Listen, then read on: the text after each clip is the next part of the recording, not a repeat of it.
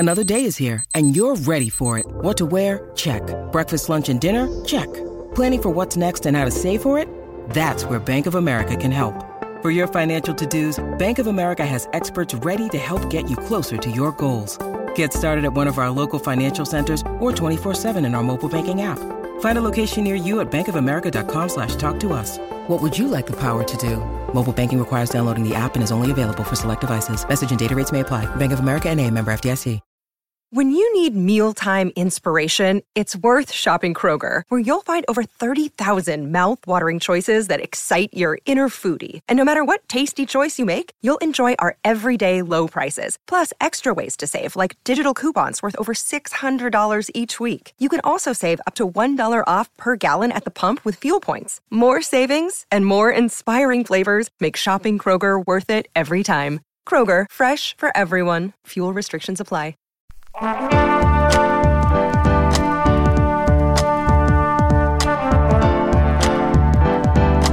You're listening to the Co-Main Event Podcast. And now your hosts, Ben Fowlkes and Chad Dundas. That's right. You're listening to another episode of the Co-Main Event Mixed Martial Arts Podcast. I'm Chad Dundas. That's Ben Fowlkes.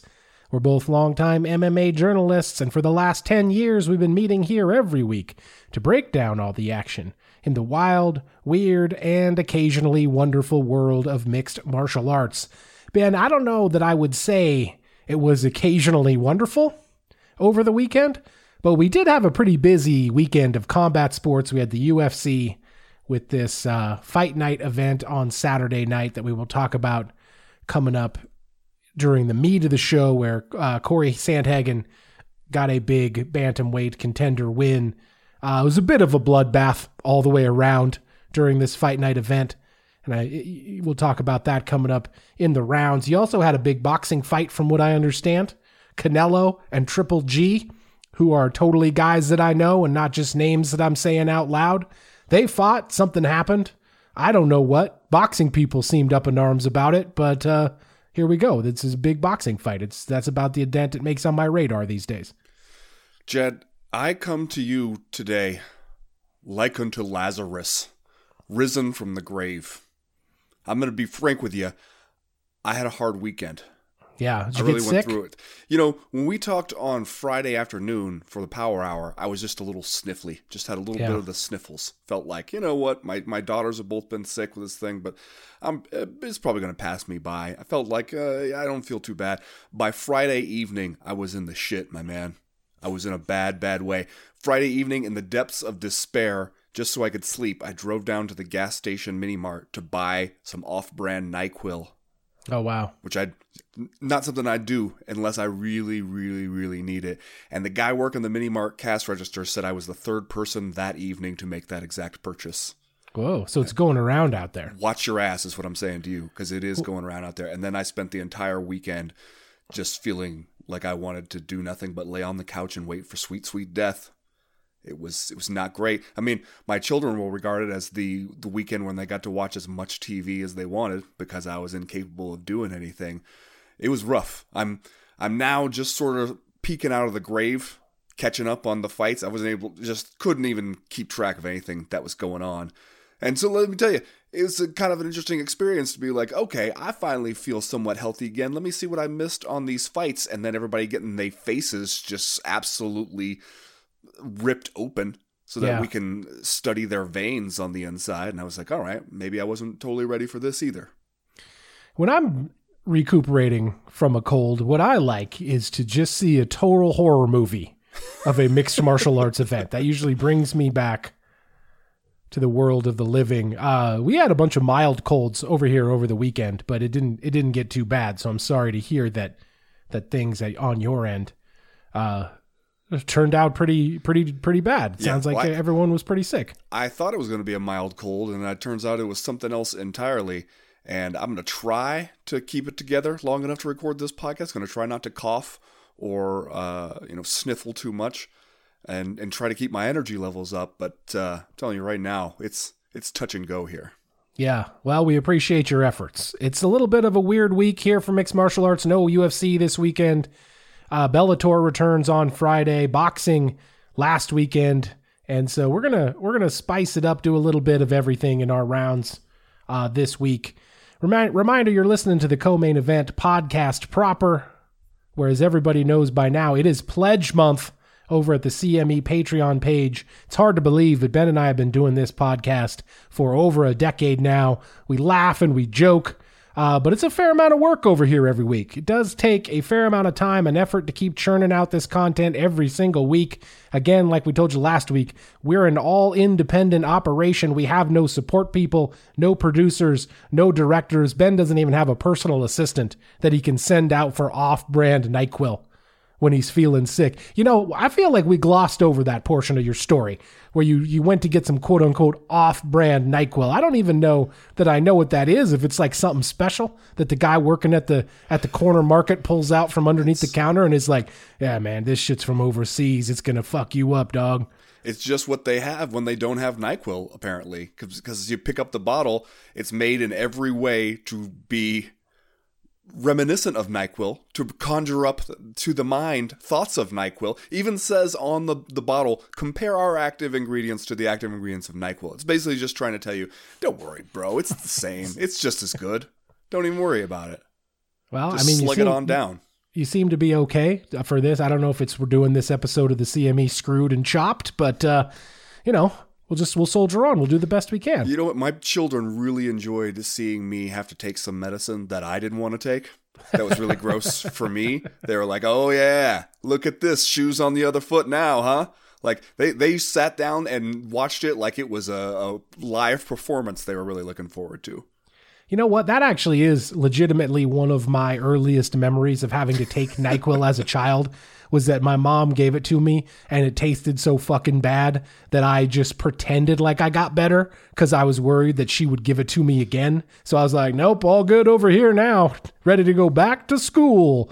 And it took me years and years, honestly, to get back to doing the NyQuil. But now, as an adult, if I get sick, oh, hell yeah, give me that NyQuil. Put me straight to sleep. Make me sleep the sleep of the dead.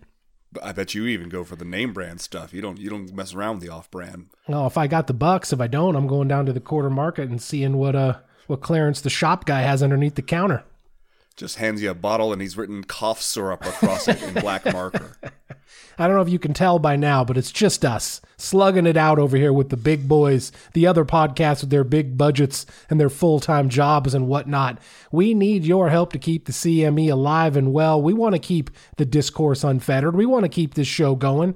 And the way we do that is through the wonderful support of all of our patrons over at the CME Patreon page. Frankly, we think it's an unbelievable value. You get access to 3 additional podcasts each week. You can cut in line to the front row and have your listener mail submissions considered first on this show. You can join the CME's official Discord message board where fun stuff is always happening. Ben, you and I just played over the weekend in fantasy football, and right now you are killing me. Yeah. I'm down by like 25 points. I still got, let's see here, 1, 2, 3 players to go tonight on Monday Night Football, but I need some big weeks from those guys if I'm even going to make this thing competitive. Yeah, we put some big numbers up on you this week, so it's a tough one for you. Also, though, when patrons, when you join the CME Patreon and you get access to the Discord and all the other things that come with it, we are still gearing up for fantasy hockey coming up. That's right. I still have no idea how it works, but I'm excited to find out. Yeah, neither do I, but we're going to figure it out. Look, you don't have to take our word for it. This week we got our guy Tom Hughes from all the way over across the pond in jolly old England telling you exactly why he loves the Co-Main Event podcast Patreon. He cracks himself up in this. You gotta hear this. Here's Tom Hughes.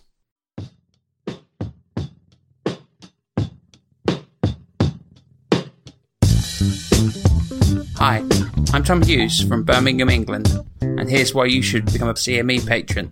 For £1 a month, it allows you to become a member of the CME live chat, which happens once a week, as well as, most importantly, the CME official Discord server, of which I'm one of the admins. As a proud £8 member of the Patreon, I have access to 3 additional podcasts a week. The live chat, Doing the Damn Thing, and CME Patreon Power Hour, home of the CME Power Hour Power Rankings, which are really badly named. I'm a patron to a few podcasts, and I have to say the CME's Patreon offer is the best. For £8, I have access to 12 additional podcasts a month and to probably the world's friendliest internet community, of which I'm proud to be a member.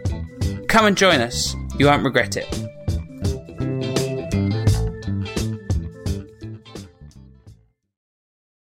Responses so far to Pledge Month have been great, but we still need more help. We promised you guys some new stuff over on the Patreon page, and this week we've got it for you. Here it is. You know, a funny thing happened to us when we were down in Vegas in July during the CME meetup.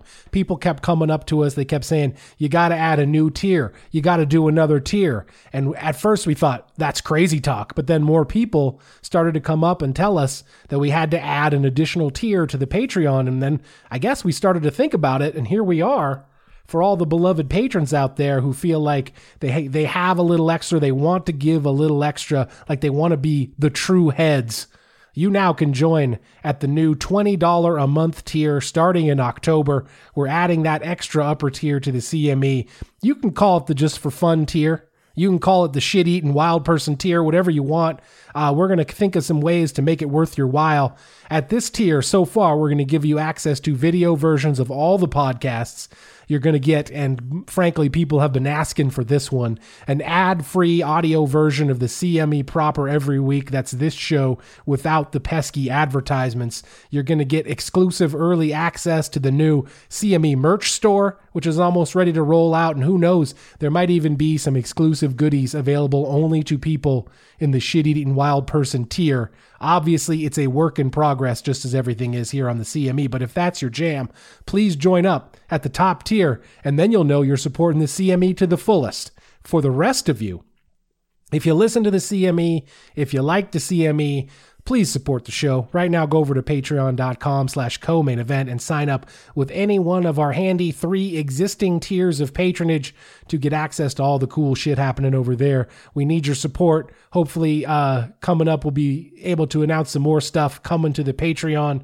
But that's where we're at right now. Go over CME Patreon or patreon.com/co-main event and join up to support the team. We would really appreciate it here during Pledge Month. We got music. Oh, go ahead. How about, here's an idea for the top tier now. Chad Dundas workout video tips. We could see you doing the box jumps. We can see you swinging your kettlebells around. We can see all of the CrossFit goodness you get into. Yeah.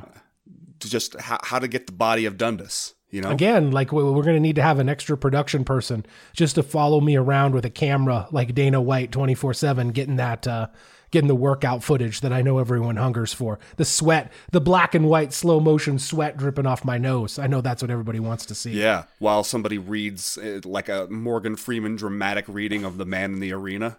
Yes, exactly. 100%. Book it. That's happening. We got music this week from our guy, Dion Rodriguez, a producer from Deltona, Florida. If you like what you hear from him on the podcast, you can check out more over at soundcloud.com/dbeats7. And again, that's the word beats with a Z. Beats. 3 rounds as usual this week in the Co-Main Event podcast. In round number 1, ew, that was disgusting. If UFC Fight Night 210 is remembered at all, it'll be as a bloody mess. And in round number 2, Jose Aldo has retired from MMA. Farewell, Jose. We will remember you fondly as one of the all-time greats, at least until you turn up in next year's PFL tournament or fighting Mighty Mouse on Amazon Prime. And in round number 3, there's no UFC this weekend, but audible gasp. Bellator returns on Friday with actually kind of an interesting card. All that, plus Are You Fucking Kidding Me and just saying stuff. But first, like we always do about this time, let's do a little bit of listener mail. Listener mail. This week's listener mail is once again brought to you by Fulton and Rourke. Fulton and Rourke are purveyors of the finest grooming products I have ever used. That's a shoot, brother. Fulton and Rourke is just built different. Fulton and Rourke got that dog in them. If you're not getting your shit correct like every single day like I do, using their body wash, their shampoo, their deodorant, their solid cologne, you're just out here wasting your time, TBH. Ben and I used to be like you, going to Target, buying whatever shampoo and body wash looked like the new hotness over in the personal grooming section. No more. Now we know the secret to everlasting happiness. Fulton and Rourke. Pony up to the internet and get some of that good shit. Right now, CME listeners can save 15% on their first purchase with the coupon code IFYOUNASTY. That's all one word, IFYOUNASTY, at FultonandRourke.com. First piece of listener mail this week comes to us from Dean Draper. He writes, dudes, are all the UFC referees now of the top drawer? Yes, I'm drunk watching last night's card. And then in parentheses he says, UK. But I can't think of a Mario Yamasaki right now. They all seem on top of their game. Goddard, Herb, and Herzog seem to be the top three, but the rest are right up their asses now, in my humble opinion. Chat amongst yourselves, please. Now, this is how you know that we run an independent podcast over here, is because you can write us drunk from the UK, catching up on fights, just being like, I'll tell you something. These referees are all pretty good now, and the other guys are up their asses. And we'll be like, you know what? Yes, not only will we read your question on the podcast, you get to be first. Yeah. I like the phrase that they are now of the top drawer. That's your first clue to the fact that this email is coming to us from across the pond, from Dean Draper, to say that the refs are all of the top drawer. You know what? I got to say he's right. When the guy that you are most frequently picking on is Herb Dean, that's probably a sign you're doing okay right now from a referee standpoint. Yeah, I mean, Herb will catch some shit every now and then. And any referee is going to be in some situations because it's just such a hard damn job where you're going to screw it up every now and then. And when you screw it up, it is going to be super, super noticeable just because of the nature of the job. That either you're going to let somebody take a beating they shouldn't have had to take, or you're going to get in too early and fuck up a fight and everybody's going to be mad at you for the whole week. That's just the nature of it. But it is true that you don't have anybody you can single out right now and be like, this guy is always fucking up. They kind of get to take turns fucking up, which shows you that it's just whatever the level of human error is always going to be in there. I would say that where we are not all of the top drawer is in judging still, because you will still consistently hear the names of judges where you're like, well, we heard this guy fuck up a whole bunch of fights, and here he is back again, apparently suffering no repercussions for it. So especially when you contrast what we're doing with referees with what we're doing with judges, it does seem like, we got a pretty good crop that we're used to at this point. Yeah. When Jose Aldo retired over the weekend and I went to the internet looking for my favorite Jose Aldo highlight, which is, of course, the double flying knee knockout, unfortunately, on our guy Cub Swanson. Yeah, I was going to say, I knew you were going to say that was your favorite, but then also, that's Cubby Sampson. That's your guy. Yeah, he caught a hot one there. That's too bad for Cubby Sampson. But I was also reminded when I started watching the highlight of it, which is not long because the fight ends in like 8 seconds or something like that. But I got to hear the lilting voice of Steve Mazzagatti at the beginning of that fight, and it brought me back, man. It brought me back to a time and place when not all the referees were of the top drawer, Ben. Yeah. When there were referees out here kind of screwing up all the time. And I also love in Dean Draper's email here that he just refers to the fact that he can't think of a Mario Yamasaki right now. Like almost like that's a descriptor. Oh man, don't be a Mario Yamasaki up in here. Yeah, and I bet most of these young kids now don't even get the reference. Hey, I'll tell you what. They had it. When we were working for The Athletic and I got the opportunity to do a story about some of these referees, I called some of these guys up on the phone and talked to them.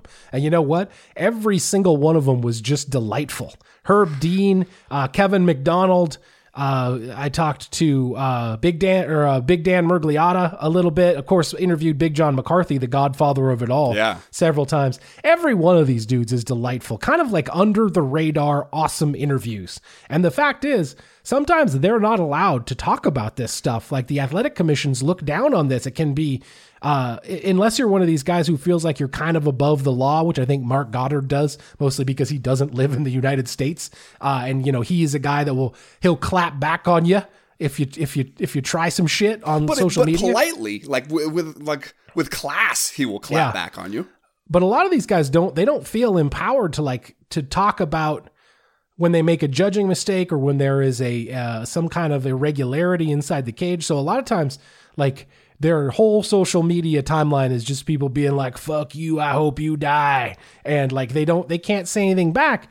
And it wasn't until I interviewed them that I realized what a terrible state of affairs that is. Because I'll tell you what, if you are a mixed martial arts referee, even if you're doing it in the UFC at the highest level, number one, you're not getting paid that much. Yeah. Number two, there's no reason for you to be there except that you love it. Yeah. There's really not. Doing this thankless, impossible, and yet absolutely vital job. And every one of these guys is a first-class human being from what I can tell. Yeah, and one of the things I think that you miss when you just see their names pop up on TV and you don't get to hear more from them about who they are is how many of them are themselves lifelong practicing martial artists in some form. And all of them. That's how else would you get there? Right? Like a lot of them have pro fight experience. You know, Herb Dean sure does, and a lot of the other guys have had a lot of MMA experience. And how they do really care about this shit and think about this shit, and them not being allowed, or at least being strongly discouraged at times from talking to the public about it. I'm kind of two minds of it, because I think on one hand, like you say, that sometimes they could put it into perspective for people and could help people realize the full context of some stuff that maybe they're misunderstanding, and lead to a greater understanding of what's actually going on in there and what referees are considering. But then I also think about when Joe Silva, the former UFC matchmaker, would talk about, I remember asking him about if he ever gets mad about online criticism or things like that, or wishes he could get on a message board and talk some shit to people. And he's like, you know what? I'm glad that I really can't do that, because if I started, I would never stop. I would never get anything else done in a day. Especially because Joe Silva, he loved to argue with you about damn near anything. And so that opportunity to be like, oh yeah, do you think this matchup sucks? Well, let me tell you about why it happened this way. And that if you let yourself start down that road, pretty soon that's the only thing you have time for in your day. And because the criticism is not going to stop. It's not like you're going to address enough criticisms so people are going to be like, all right, we're all done. We have nothing else left to say. That's never going to happen. And so at some point you are better off just being like, all right, you know what? You guys can argue about it amongst yourselves. We'll be over here just actually trying to do the best job we can. Next question this week comes to us from the Dundasso Effect, who writes, it seems to me y'all might have been a little bit harsh on Khamzat last week. I agree that the weight miss was pretty inexcusable, but his role in the press conference fracas seemed to be less his fault. According to Li Jingliang on the MMA Fortnite, Kevin Holland shoved him first, and Khamzat was essentially on his own when the Diaz crew of more than 20 started chucking water bottles. Also regarding the not glove touch, A, he never faked it, and B, he actually faked a glove touch, isn't that just some Dundasso ass shit? Now I've been thinking about this, and the fake glove touch shoot a takedown, ragdoll your opponent immediately into a first round victory actually is a sweet Dundasso move that in the manual I will wholeheartedly endorse. Some of the rest of this stuff, man, I honestly don't know how you could be making apologies for Khamzat Chimaev here after what happened at UFC 279. Whether or not the backstage fracas was his fault or whether he was by himself. Like I said last week, according to reports, there were 3 independent skirmishes that occurred backstage behind the scheduled UFC 279 press conference, and every one of them involved someone and Khamzat Chimaev. So it's just the old rule, man. You can't spot the asshole. You start looking around. You can't spot the asshole. Maybe it's you. Maybe you were the asshole. And the way he's been talking since he got in the front door, I'm not surprised everybody's got beef with him. I don't know. You can come out now and be like, oh, a little bit too hard on Khamzat. Everybody's messing with him. It's not like they just started messing with him for no reason, man. Well, right? And also the thing we were hardest on him about was the colossal weight miss that fucked up the entire card, and the completely unapologetic way he handled it afterwards. Yeah. Where not only did he not apologize, he got mad at the idea that he should apologize or that he should feel any sort of way about it. I don't care about this. How dare we expect him to care about showing up at the weight he said he'd show up at, and instead being the one domino that knocks over everything and causes the entire card to be rearranged. That's what we were hardest on. The pre-press conference fracas stuff backstage, it's hard to really have too much of an opinion unless we can really see everything that happened there. And we're hearing mostly through just reports or a little bit of video here and there about here's what happened. And so without really knowing there's only so much you could say, but it is true that he's the common denominator in a lot of this shit, and he's getting into it with Paulo Costa earlier in the week, and it's like, either there's something about the guy that makes everybody else want to be an asshole to him, or he is some way instigating this stuff because it keeps happening over and over again.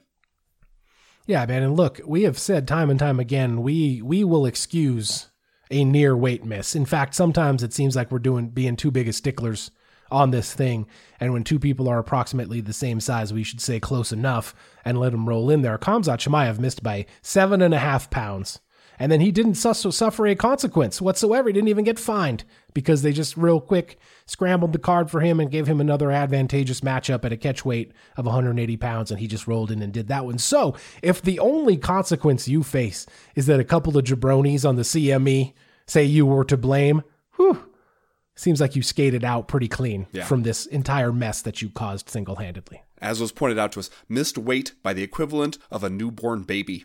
The equivalent of a new human soul.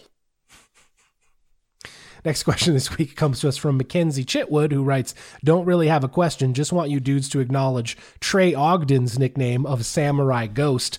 If there's any nickname origin story out there that solely consists of someone at his gym coming up to him and saying, bro, I just thought of a nickname for you and it's sick as fuck, it's this one. Troy Ogden, Ben, goes out there, gets the win over Daniel Zellehuber in the prelim portion of this fight night card over the weekend, a lightweight fight, unanimous decision win for Trey Ogden. I co-sign. I have dueling feelings about the Samurai Ghost nickname. My first feeling is, oh, that is kind of sick as fuck. Yeah. My second feeling is, but it does also feel completely manufactured. I need to hear a story behind it. I need to hear why you're the Samurai Ghost. Because I do like that it is specific, because if you were just like Trey the Samurai, something, you know, it'd be like, okay, bro, in what way are you a samurai? And plus, then you'd be like one of 25 samurais, you know, and you're fighting out of Kansas City, Missouri. So we're kind of being like, what the hell? But if you're the Samurai Ghost, I'm like, or what you're telling me is that you're the ghost of a samurai, or that you are the samurai of ghosts? I don't even know. Yeah. And it's intriguing enough to me that I want to hear more. And I'll tell you what, if Trey Ogden can tell us that he has a good story behind this, like, oh, okay, so I was hanging out, you know, with my buddy Jeff, and then, you know, something happened, and then the next thing you know, they're like, bro, you're like a samurai ghost, and it just stuck, then fine. You know what? Yeah. Fine. But right now, just on the surface, it does look like it was just like, would be badass. Samurai. Well, what if it was like a ghost samurai where you could just show up in your room at night? Oh shit, that's super scary, bro. Boom, book it. It is the opposite of like Ken Flo, right? Where we're like, okay, I see where that one came from. I get it's that a little one. boring, in fact, that we don't need to hear the story on that. We got it. It feels a little bit like you played one of those Facebook games where it's like, find out your Scooby-Doo name or whatever. Like, if your birthday month is January, then the first word is samurai. And if your hair color is brown, it's ghost. Samurai Ghost. I want to know more. I'd like to find out from Trey Ogden, a name that does not necessarily make you sound like the Samurai Ghost, where he got that nickname from. Yeah. Because if there's a story, damn, I feel already like it's got to be a good one. Last question this week comes to us from the voice actor, Voice of Garcia. You can tell it's a little bit of a slow week here because of the topics here of the listener mail. He writes, okay, I've noticed lately the UFC has been emphasizing a bit on fighters' height when they do the tale of the tape. Why? Last week it was Kevin Holland being 6'2". Ooh. Now it's Corey Sandhagen being the tallest fighter in the bantamweight division. What's next? Focusing on how extremely short a fighter is? Or am I bitching over nothing?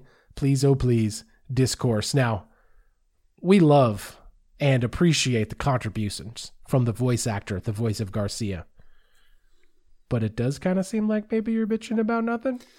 Yeah, I mean, we just came from a BKFC event in Great Falls, Montana, where they insisted on including in the tail of tape fist size. Yeah, in centimeters. Measured in centimeters. So I understand why we're always reaching for stats in this sport, because other sports have stats, so many stats readily available and used as both discussion topics and analytics for future predictions, and it's way harder in fight sports. And we've tried so many different ways and so many different times, average strikes thrown per minute and takedown defense percentage, but it's so hard to make those stats mean anything when quality of competition can throw everything completely out of whack, and when, you know, you might only fight 20 or 30 times in your entire fucking career. Whereas when you get thousands of at-bats in baseball, the stats start to mean a lot more. And so we reach for whatever there is. And especially the UFC likes to do this, like this one with Corey Sandhagen, where they're like, he is tied for the tallest active bantamweights in the UFC. Yeah. He and Sean. And it's like, okay, I see what they're trying to say. They're trying to find a way to say he's tall for the weight class. That's what they're trying to say. And they're trying to find a way to like root that in some actual hard data so that they don't just have to have you take their word for it that he's on the taller side for guys in this division. Because that doesn't sound very impressive. So that's what they're doing there. And it is worth noting. So I see what they're doing. But it is also, they'll do a thing where it's like, that is the 4th fastest finish in women's strawweight history. And you're like, okay, at this point, guys, come on. What are we doing? Not everything has to be instantly converted into a stat. So yeah. I get the root of the complaint, but maybe on this one, you know, let him slide on talking about how Corey Sandhagen is a tall, skinny dude for the weight class, because he is. He just is. Yeah. At least with height, it seems like it could have some bearing on the actual fight. Sometimes they're busting out metrics and stats where I'm just like, what does that even mean? What does this guy's takedown defense percentage even mean when he's got, like, you know, 2 fights in the UFC or whatever? Yeah, when it's like, when he shut down 3 of 4 takedowns, it's like, oh, okay, I don't know if that really tells us that much. All right, that's going to do it for listener mail this week. If you have a question, comment, or concern that you want to air to the podcast in future weeks, you know how to do it. You go to the website co-mainevent.com and click the link in the top right-hand corner of the screen that says email the podcast. That'll get you in touch with us. Right now, we're going to go ahead and get started with round number 1.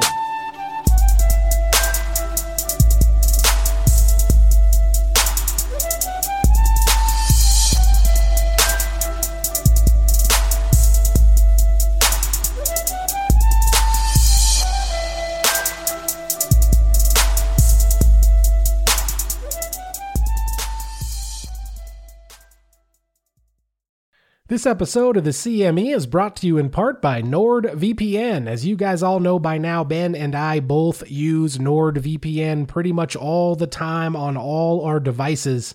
I love it because it's fast and easy to use, and it gives me the peace of mind of knowing all my personal information is safe online, whether I am using the internet at home, traveling, or just running around town and my phone is bouncing from one public Wi-Fi to another public Wi-Fi. Ben, what do you like best about NordVPN? Oh, the encryption powerhouse that is NordVPN. Jed, you know I love that peace of mind knowing that the thing kicks in whenever I'm on the public Wi-Fi. Because, Jed, when I go some places and it pops up saying that they got a public Wi-Fi network, yeah, I'm getting on it. Am I thinking about my security in that moment? Probably should be, but I'm not. And one reason I can safely get away with that is because I got NordVPN in my back pocket.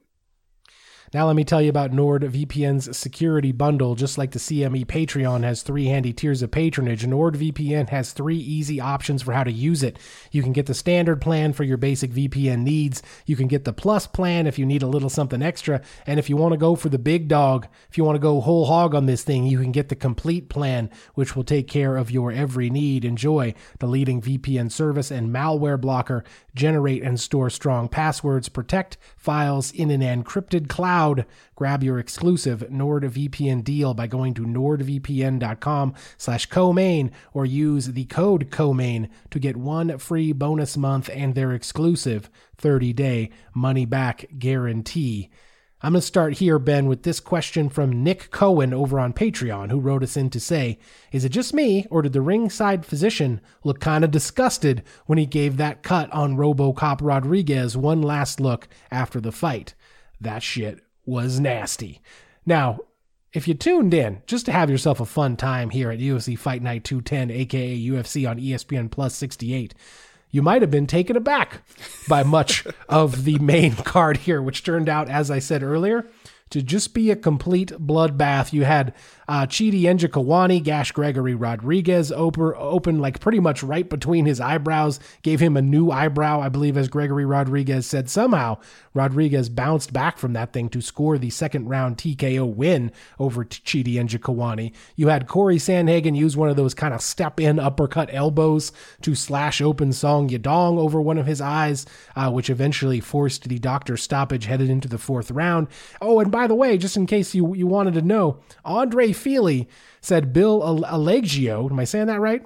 Algeo was bleeding so much during their fight that it filled up Andre Feely's ear and he could not hear out of one of his ears because it was plugged with blood. So that's what you had here on what otherwise might have been a fairly low profile fight night was just a goddamn slasher film is what this thing was. Yeah.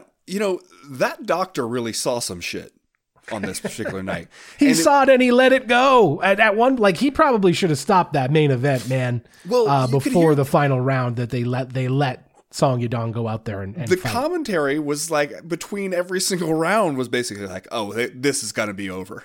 Like, they said it as almost as soon as the cut happened, like in the same round that the cut happened. I think it happened in the second round, right? And they were just like, this could be it for this one. That's a bad cut in a bad place. They go back, sit on the stool, get a look at it and be like, oh, that's bad. He's probably going to stop it. And then he wouldn't stop it. Take a good long look into Song Yadong's skull via this cut and then still be like, oh, no, I can keep going. And then they'd say, oh, no, this is probably going to be it. You got to stop it here. Nope, going to keep letting it go. And man, it was a significant cut too, because that was looking like Song Yadong's fight early on. And granted, it was not like a whole lot of fighting had happened, and Corey Sandhagen did a very good job adjusting to him as the fight went on. But the first round, Song Yadong is looking like his powers might be too much for Corey Sandhagen. He's pressuring him. Sandhagen's having trouble keeping him off of him.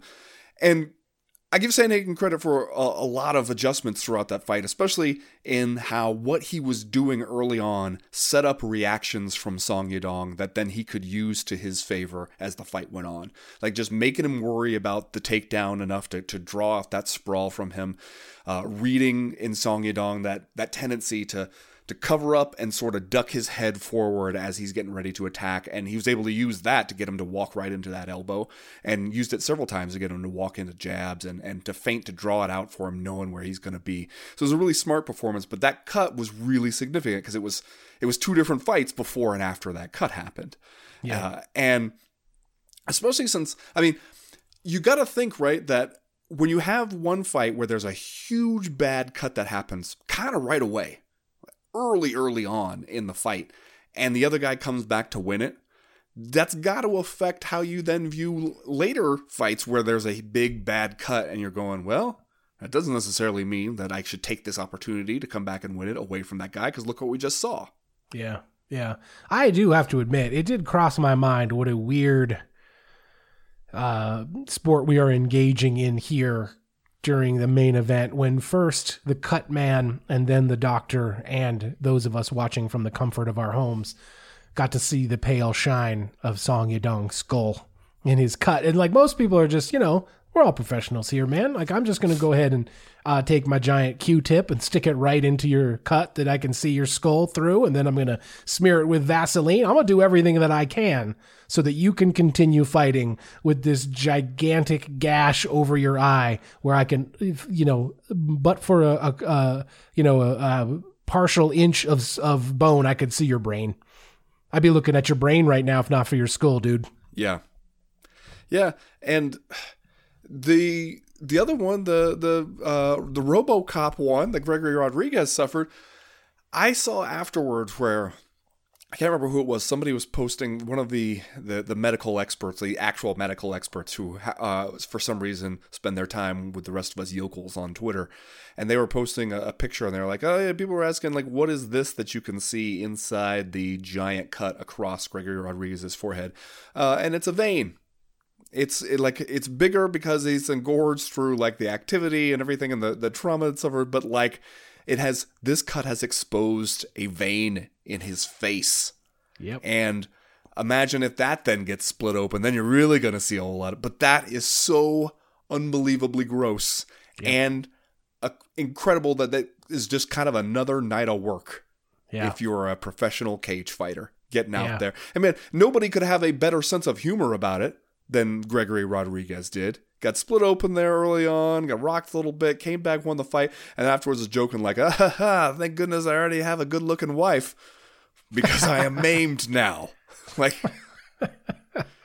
I mean, I think it was Dana White who tweeted out that picture, right? Didn't like the UFC president at one point send out the picture of Gregory Rodriguez's cut as if to underscore what a strange beast this sport is?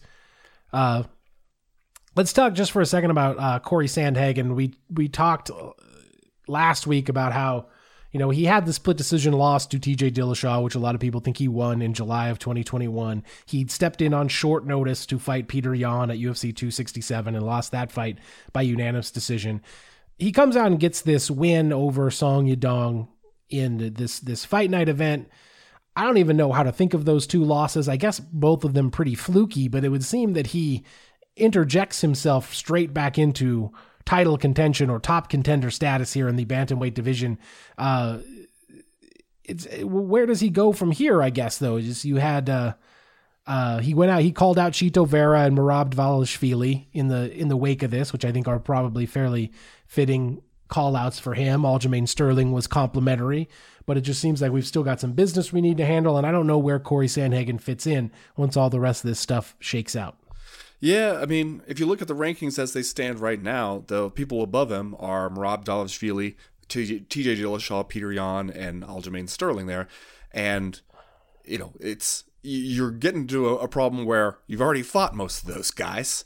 So, what are you going to do? You got to, like Merab is the fresh blood there. You've already lost to Peter Yan and TJ Dillashaw and Aljamain Sterling.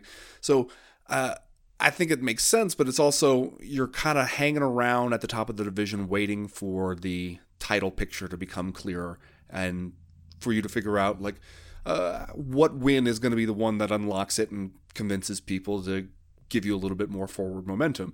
Like, he was a guy who really needed this win, though. I mean, we talked about how he had felt like, you got two losses. They're two tough losses in kind of two different ways, but you can't lose this one. Because then it's 3 in a row and people start to panic a little bit when they see 3 losses in a row on your record. And so he really needed to go at this one. And it was, I think, a deceptively tough fight in a lot of ways. You could see it in some of those exchanges. Even after he had Song Yadong hurt and bloodied him all up, when Song Yadong was coming forward and landing, it was hurting him. Like, that guy has a lot of power. That guy can catch you at any point, and you could be in a whole lot of trouble. So it was a tricky fight for him.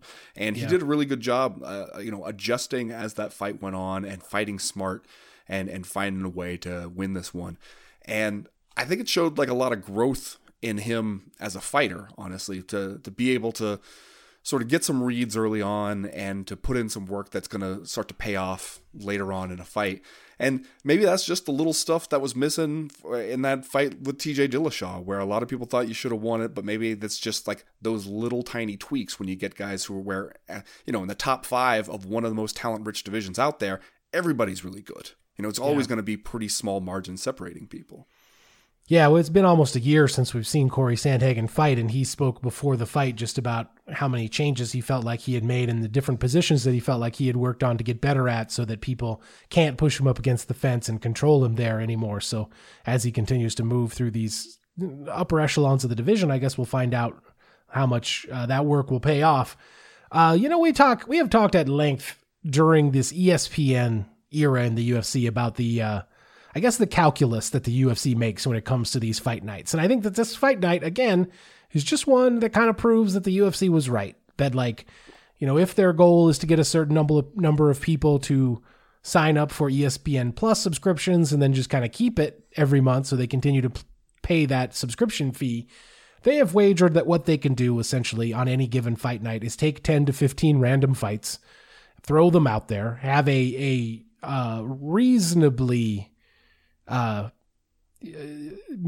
interesting main event, which we did here in Corey Sandhagen and Song Yadong, and that in the course of that 15 fights, something will happen that will be newsworthy, that will give the news cycle a chance to spin, and to the extent that it even matters anymore, it'll give people stuff to talk about until the next UFC comes along. And this time, it was that everybody got their faces busted open. just like something is going to happen. You have 15 MMA fights, something interesting is going to happen. And I think that's one of the calculations that they make, and I think that they're right about that, frankly. Yeah, well, also, I mean, it helps to have such market power and that you can lock down the majority of the best talent in the sport, and that you got guys lining up wanting to fight for the knockoff version that locks them directly into contracts that are cheaper than what they'd get if they came in as free agents who were very sought after. So you do have a lot of sort of like built-in market advantages that you've created for yourself, but also in having these cards so regularly, like one of the downsides that we've mentioned before about the oversaturation is that you end up with fight cards that are not exactly loaded with star power because you got to put on a show every weekend. The upside is you train a certain segment of the audience to just expect that there'll be a show every weekend. And a lot of those people are just going to be in their seats on Saturday because they've built it into their regular schedules that you got fights every weekend, so I watch them every weekend. And that, especially if you're trying to fill out content for a streaming library, is super valuable. Yeah. All right, let's go ahead and we will do Are You Fucking Kidding Me? And then we will move on to round number 2 this week. Well, Ben, Conor McGregor's been playing it pretty cool, huh? Oh, God. I mean, in a way, I guess you kind of got to hand it to the guy. A week or so ago, we had these reports out that maybe USADA hadn't been to see him in a year or so, maybe haven't tested him in a while. And he responded to this news by choosing this exact moment to post a video of himself bronzed to a fine Hulk Hogan shade of orange, standing in front of the mirror, flexing, showing off the biceps, the triceps, the deltoids, the trapezius, the latissimus dorsi, looking bloated in the face. In short, looking like every gassed up 40-year-old pro wrestler you've ever seen. And I mean, I know he's trolling us, right? But are you fucking kidding me? Like, this video certainly doesn't make it appear any less that you're getting special treatment from the fight company and the drug testing authority to go ahead and, I don't know, maybe do whatever you need to do to get back after your broken leg. You know what I'm saying? You fucking kidding me? Fucking kidding me? I don't know. Does Conor McGregor even own a pair of underwear also? Because, I mean, come on, man. That's a separate Are You Fucking Kidding Me right there. Who needs underwear when you got the kind of money you can just buy a new pair of shorts every time you wear them? I guess. The guy didn't even wash clothes.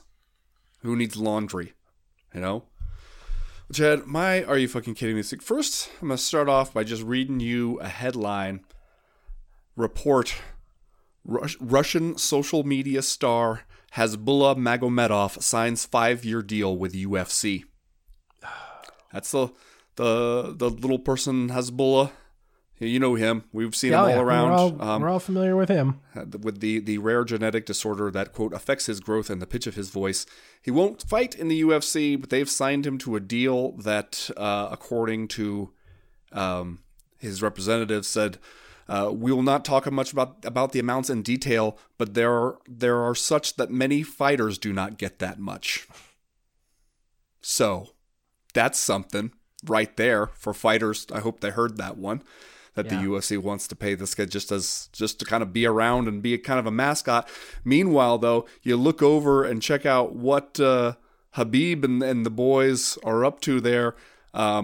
They've got a new little person here. They're showing off this video of them with him at dinner, and they're just sort of like hoisting him around like a little mascot. Are you fucking kidding me, you guys? This is weird.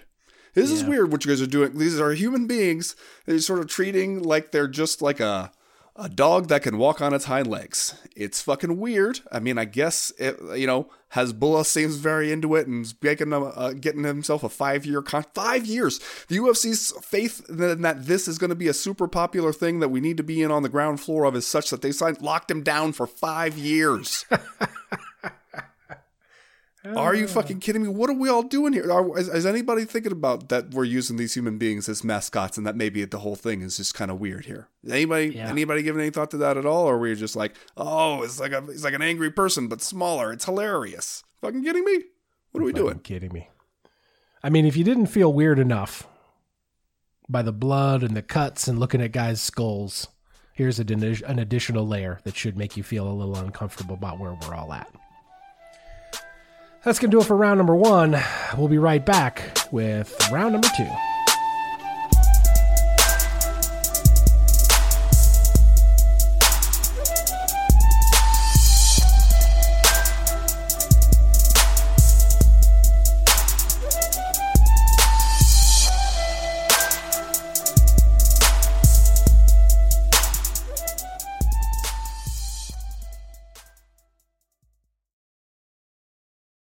Well, Ben, we got this question here from our guy Brandon Boyd over on Patreon. He writes, so Jose Aldo isn't a UFC fighter anymore. What do you think is next for him, and where do you rank him among UFC legends?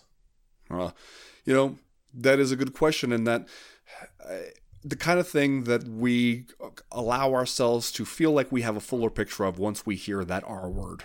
Once we hear that you that might be it for you. Now, of course, we were just talking about how Marlon Moraes is back at it after us thinking that he was going to retire. Jose Aldo here seems like telling the UFC is going to retire managed to secure his release. And so right away there's speculation. Is he securing his release so that he can do boxing or something else? I think that maybe there'd be a little bit fewer opportunities for him in that regard, just given where the interest is in the boxing landscape right now and size-wise where he might fit into that. But still, you can't rule something like that out. But it does seem like if he's gone from the UFC, if that era of his career is over, and it seemed like he was thinking of this as, hey, I'm making a run toward the title, and when he lost to Merab Dvalishvili at UFC 278, that seemed to put an end to that, at least temporarily, and at least for, what he thought was feasible in the time he had left to work with. And so, if that is really the calculation he made, first of all, I want to say that is, you got to give him credit. That is astute realization of where you are, where you can still go, what's possible. And you got to respect it if he's thinking, hey, I'm not in this just to keep showing up and getting paid until somebody absolutely tells me I have to go. I'm not in this to be dragged out, or shown the door after it's so clear that I can't do it anymore and people are being made sad by watching me try. I was in it to try to be a champion again. I put 3 wins in a row together against some good guys, and then I lost one against a top contender, and that was it. Like that, I realized then that I was not going to be a champion again. If I can't be a champion again, then I don't want to keep doing it. Like if that's really the calculation he's making, then I have a whole lot of respect for that, because that is something like an honesty with themselves and a level of realism with themselves that a lot of fighters aren't able to get to. Yeah, and frankly, a guy who in his late 30s, I guess 36, seemed like he was still capable of doing pretty good things. Like this wasn't a guy at that age that you looked at and you were like, okay, this guy definitely needs to walk away. He was, had the loss to Dvalishvili, but that was a fairly competitive fight, and he had won 3 in a row prior to that. And so, he doesn't seem like he is completely shot. So he is either walking away at a good time here, or if you've seen an MMA retirement before, I think you have good reason to be skeptical here that this is the last time we've seen Jose Aldo in any kind of combat sports competition, just because I'm sure he still feels like he can do it. And there are probably going to be some opportunities for him. What those are, as you said, we don't totally know.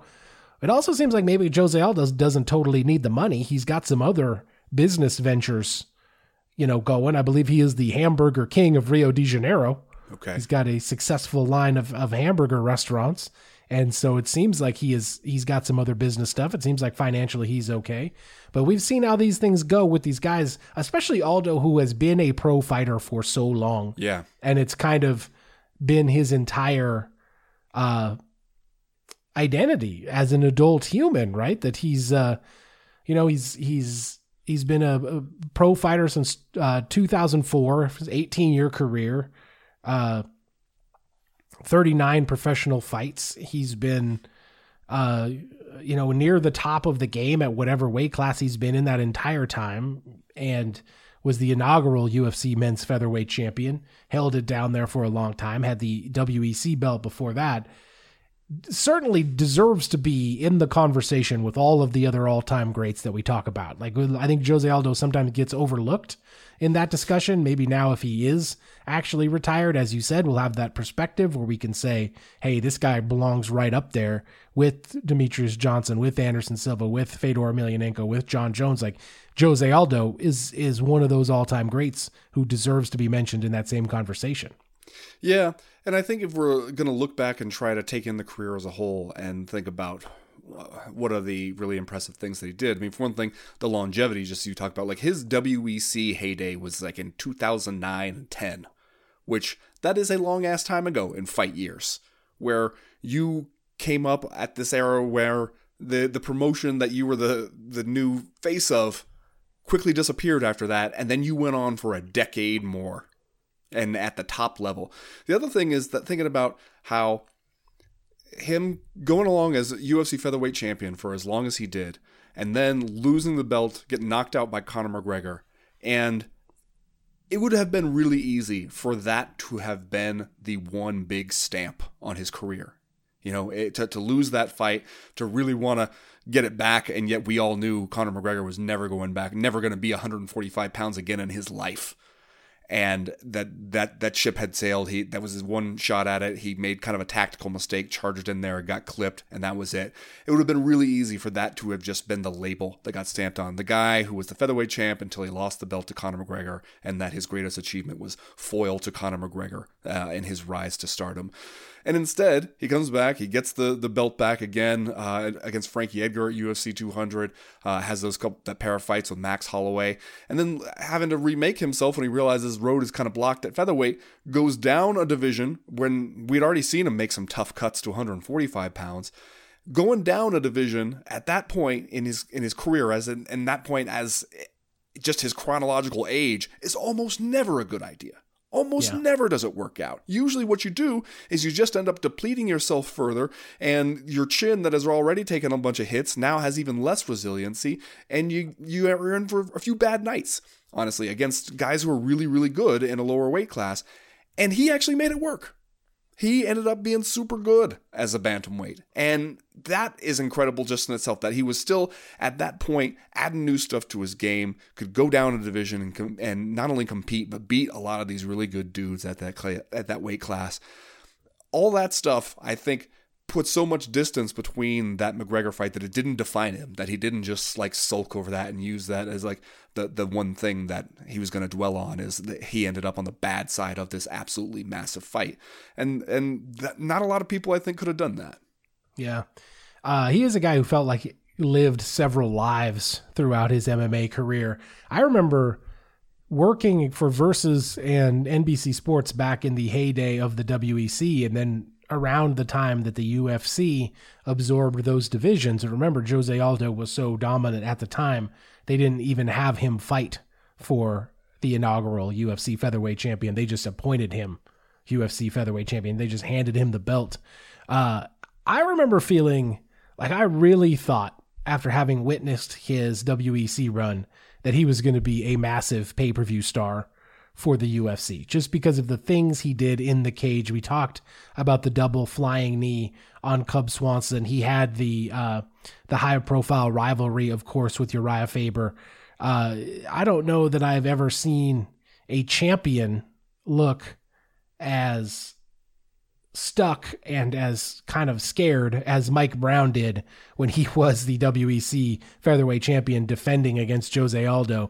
I just thought Jose Aldo was going to come into the UFC and kick absolutely everybody's ass in amazing fashion, and that he was going to become a fairly sizable pay-per-view draw for the UFC. Now, that didn't happen, of course, because of numerous reasons, and in fact, that part of his career, it turned out he was just kind of teeing it up for Conor McGregor, which, as you said, could have been the defining moment of his career, but it turned out not to be. He came back, he lived multiple additional lives after that, and now I think has solidified his place as one of the all-time greats.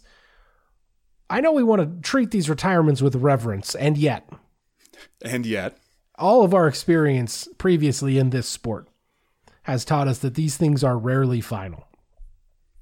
If you were Jose Aldo's career minder, if you were the mastermind behind the career of Jose Aldo, What do you think would be the best thing for him to do in the wake of this, assuming that financial payoffs would be equal, which obviously is a silly thing to assume, but what's the best opportunity for Jose Aldo out there? Well, I'll tell you what I would definitely do is if I'm in charge of Jose's career and he tells me, let me know when we get a call with any interesting offers at all, let me know.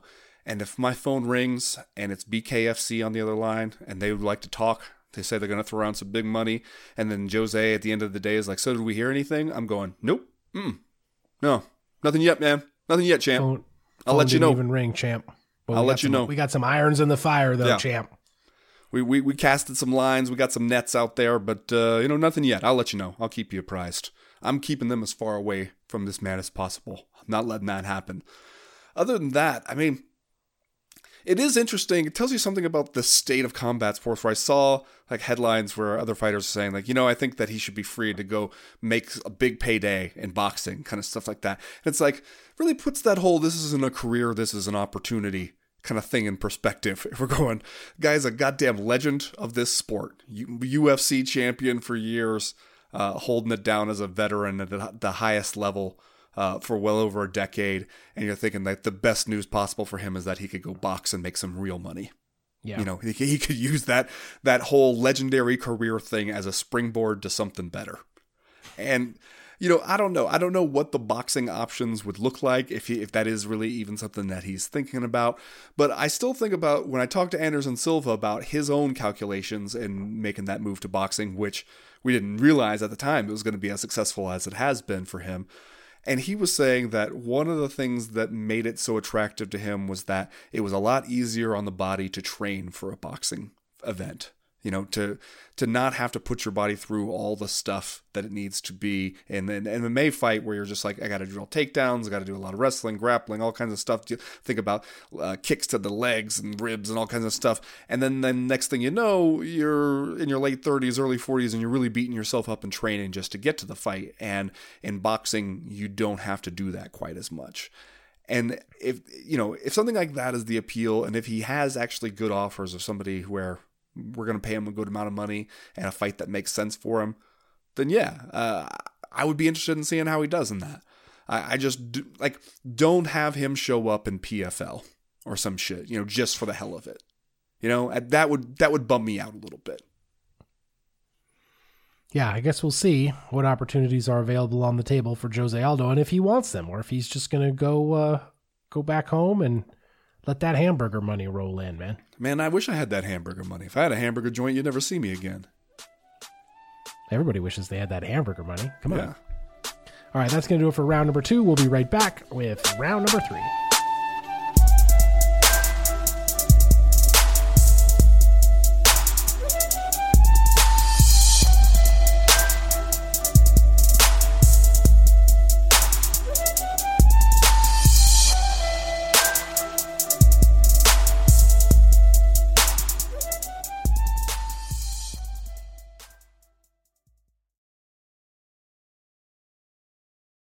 Well, Ben, we talked about at the beginning of the show that we have the rare UFC free weekend coming up this weekend with the UFC off in between fight night events, and Bellator could capitalize on that, I suppose. They are going over there to the 3 Arena in Dublin, where they do like to go, for Bellator 285 on Friday night. And the card, it's not terrible, man. You got Peter Queally against Benson Henderson in a lightweight main event. You got that old dog Yoel Romero and a light heavyweight fight against Melvin Manhoff. You got Mads Burnell against Pedro Carvalho. You got Leah McCourt against Diana Silva, here on the main card of this Bellator event from Ireland. And it's like we ask this question from time to time, and I think, some things are working against Bellator here, but this seems like another opportunity for, Scotty Cokes and the team to maybe get some eyeballs on them this weekend when there isn't otherwise going to be a UFC fight night or pay-per-view that might overshadow them. Yeah, it is an opportunity in that sense because, as I said before, we get used to there being a fight every weekend, and when there's not, we're looking around going, who's going to give me my fix? And if Bellator could step up and be like, oh, we're glad you asked. We just happen to have something here where maybe Yoel Romero is going to jump up in the air and knee Melvin Manhoef's head clean off his body. Would you like to see that? And we're going to go, yeah. Yeah, we would, as a matter of fact. Romero has actually been making some noise about getting through this one and then maybe going back to middleweight. He had been on a 4-fight losing streak between his final 3 UFC fights and then the Bellator debut against Phil Davis back in September of last year. He came back and beat Alex Polizzi at Bellator 280 in May, and now he is making another light heavyweight appearance here against Melvin Manhoef, who is not a giant at that weight by any stretch of that imagination. He's a 5'8", probably natural middleweight, but he and Romero are going to do the damn thing at 105 pounds here. It just seems like Romero has either reached that sort of fun fight or I'm looking for answers stage of the career. And maybe a lot of what happens next depends on whether or not he can knee Melvin Manhoef's head right off his shoulders this weekend. Well, this one seems like the kind of fight he ought to be able to win, right? I mean, you'd hope, you'd think so. If he can't, then that's troubling. I mean, not that Melvin Manhoef's going to be a gimme for anybody, but Melvin Manhoef is tough as all hell and just a little ball of absolute dynamite that even if you get him hurt or even if you think you got a lot of physical advantages, you get too close to that guy, he could just pop off and ruin your whole night. So yeah, he's still Melvin Manhoef. But then to give Yoel Romero a guy like this where it's like, it's light heavyweight fight, but he's one of the smaller light heavyweights. Physically, he should not be that difficult of a puzzle for you to solve. And it's the kind of, we might be looking at the finally starting to diminish version of Yoel Romero, but Melvin Manhoef is 46 years old at this point, So in all ways, it seems like we're kind of setting Yoel Romero up for some success here and against a name who we know, but also at the same time, giving yourselves a matchup that for the old MMA heads, we see this one on the card and we go, okay, yeah, I guess I do kind of want to see how that turns out.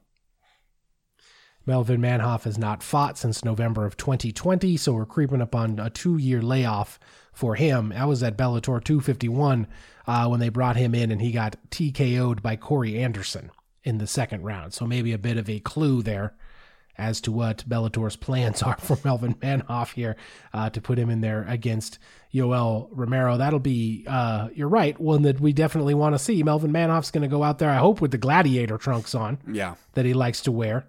I don't know what the technical term for those is, but he does like to wear those. It's like a piece of drapery, gladiator trunks, and he's going to fight Yoel Romero. In the main event, of course, Benson Henderson and Peter Queally. Peter Queally, the hometown guy over there in Dublin, coming in off a loss to Patricky Freire in November of 2021. He had beat him by doctor stoppage prior to that. Those guys had a bit of a feud. That one was for the Bellator Lightweight World Championship. Now he comes in against Benson Henderson. Remember, Benson Henderson seemed sad recently. Yeah. He was sort of like, I don't know, man, Bellator might not offer me another deal, and I wouldn't blame them if they didn't. On the heels of 3 straight losses, Michael Chandler, Jason Jackson, and Brent Primus, he came back at Bellator 273 and at least got a split decision win over Islam Mammadov. So I don't know if you want to call that back on track, but Benson Henderson, maybe getting on towards the end of things here and trying to go out there and put on respectable performances and get W's against a guy like Peter Queally, who's going to be doing it there for the hometown fans. Yeah, I mean, I could think of a lot of ways that Benson Henderson, whether he wins or loses, could give you a fight that doesn't exactly excite the hometown fans. So that's something to consider. Also, just looking at the timing of this one, Chad. So you got the prelims popping off on YouTube at 10:30 a.m. in the One True time zone over here, 12:30 p.m. Eastern. And then the main card going to start at showtime at 2 p.m. in the afternoon, our time. So if you want to get the free MMA in, you got to have like a Friday brunch appointment for yourself. Or keep a tab open. And when you're at the office, when you see no one's looking over your shoulder, pop it open, something like that. Yeah. So we'll see how that goes, and if it could just underscore many of the difficulties here for all of the other MMA promotions, second run MMA promotions, B-tier MMA promotions here, trying to just fit in around the behemoth that is the UFC and all of the oxygen in the room that it gobbles up on a weekly basis. All right, let's go ahead and do Just Saying stuff, and then we will get out of here for this week. Ben, what's your Just Saying stuff? Well, Chad, I don't know if you happen to see this, but a guy who the UFC seems pretty hot on by the name of Joe Pyfer came off the Contender Series with a big knockout earlier this year. He makes his UFC debut here against Alan Amandovsky and looks good. Gets off to a little bit of a slow start. Once he starts finding his range, and he is nailing Amandovsky. Finally puts him down late in the first round with a nice straight right hand coming off the back of an uppercut. And is very emotional in his speech afterwards.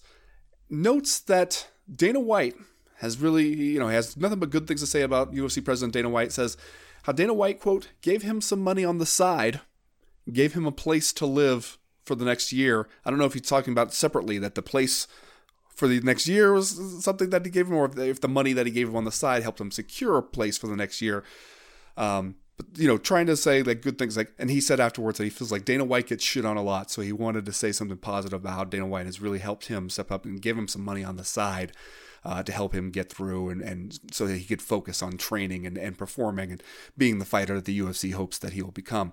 And that's nice and everything. I guess I'm just saying this week, if I was the guy he was fighting, I guess I might have wanted to know that the UFC was so invested in this guy that they're slipping him a little extra money, helping him get by, really helping him out, all this stuff. And then I'm the guy that they picked that they want to have him come in and fight in his first fight in the UFC when clearly we want to see this guy do well. I'm just saying I wish I would have had that information before I fought him and not as I'm being let off newly concussed on my way to the back to get checked out by the doctors. I'm just saying. Wow. You talking about Joe Body Bags Pyfer right now? That's right. Joe Pyfer. Be Joe Pyfer. Body Bags with a Z is Joe Pyfer's nickname. Body Bags. Yeah, I might have wanted someone to let me know that too before I went out there, but Well, I don't want to let them know right before I go. I don't want you whispering in my ear as I'm bouncing up and down behind the curtain. By the way, the UFC's real hot on this guy. They keep giving him money on the side and arrange for him to have a house for the next a year, a place to stay. All right. Anyway, go out there. Let's give him hell. I don't know, man. Tell me before I sound the bout agreement. How about that? Yeah. Oh, what a surprise these kids from the Contender Series find themselves indebted to Dana White. Just look at my shocked face. All right. Did you watch any of these Nate Diaz blogs that they put out this week in the wake of UFC 279? Man, I've been in a NyQuil haze. I've done nothing. Yeah. First of all, Nate Diaz has a crack production staff going for him because these are good blogs, banging soundtracks on these things as compared to what we normally get from the UFC. But I guess this week I'm just saying, how's Nate Diaz going to release these video blogs where he looks like the nicest person in the world? Like, this man has a reputation to uphold, Ben.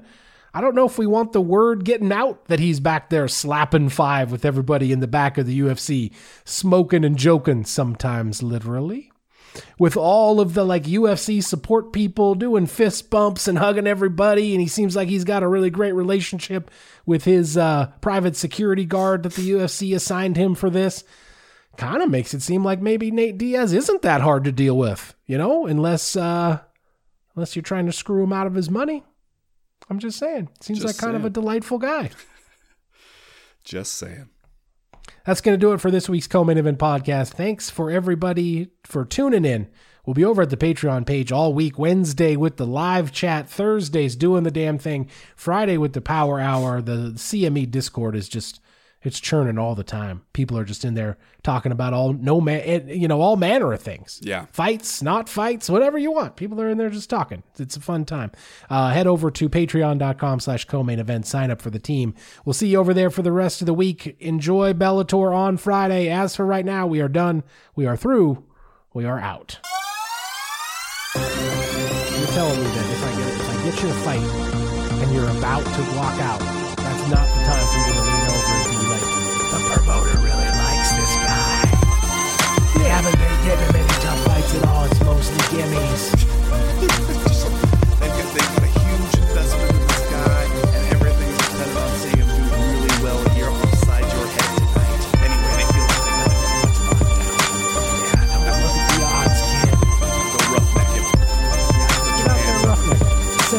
Japan